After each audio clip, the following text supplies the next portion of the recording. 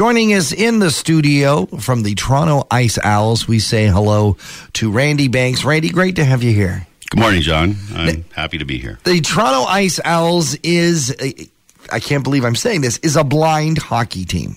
Yes, we are the only blind hockey team in Ontario, and the first one, been around since 1972. I had no idea that blind hockey exists. I can't even imagine how you play hockey without sight.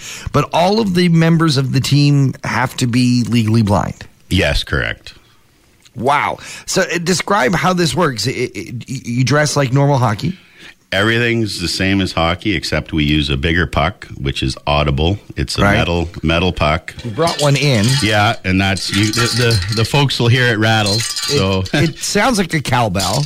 Yeah.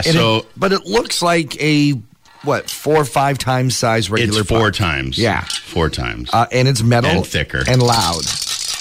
And it moves slower, so the players can track it a lot easier between the sound and the puck. Moves a lot slower because it's metal. So, so the rules are all the same. There's 5-on-5. Yeah, 5-on-5, but our goalies have to be legally blind, fully blind. No sight at all. That's because there's different levels of blindness according to CN. Yes, sporting, there's a B3, a B2, and a B1, meaning B3 is the better vision, which is what I have. Right.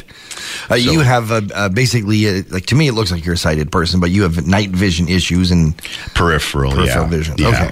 Yeah. So in blind hockey, how does the play go? How do the players who don't have sight, well, we know that they're going to trace the puck by the sound. How do they know where the other players are? Well, a lot of our players have been playing for quite some time, so they're comfortable. But mostly the players with less vision play defense. Okay. So we kind of tell them where, once they get their bearings, where the net is and the goalie, they don't stray too far away. They're more of a distraction for the other team than, but it does get, they move around and they do well. Like, it's pretty amazing how this, how it works. It's crazy. And yeah. It must be I can't imagine it, what it would be like to be on the ice and not, and like, even like you, with the peripheral vision, not knowing what's coming up beside me. Yeah, we do have the odd accidental collision, but honestly, we have some really, really good hockey players, guys and girls, because it is open for men and women. Right.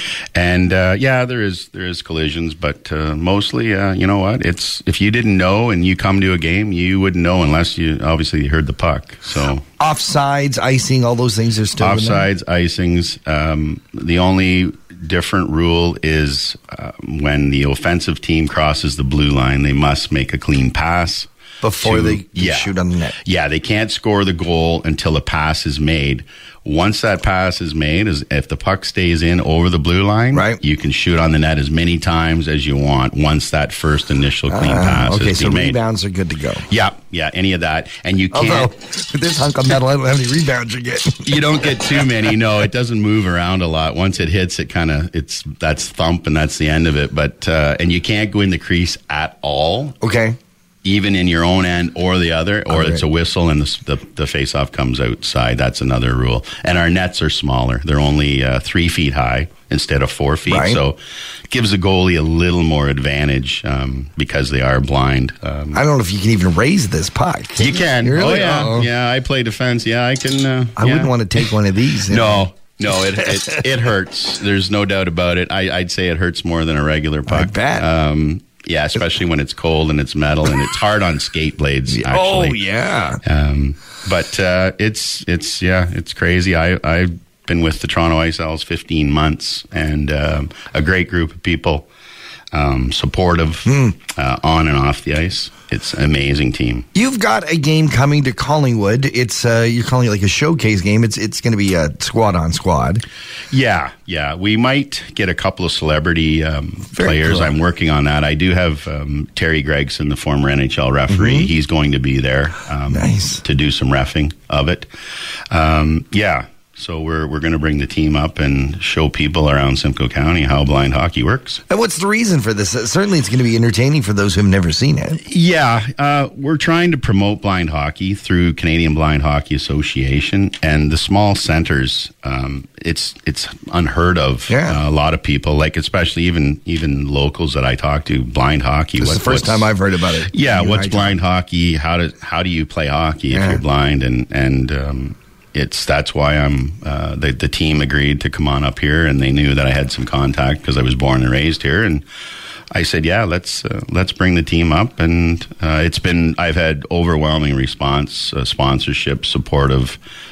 Everybody is just amazed, and they want to come out and see it. So that's part of the reason, trying through media to get it out there to blind and visually impaired to come youth, especially because we're having a learn to skate. Okay. The first 45 minutes, we got the ice for 2 hours.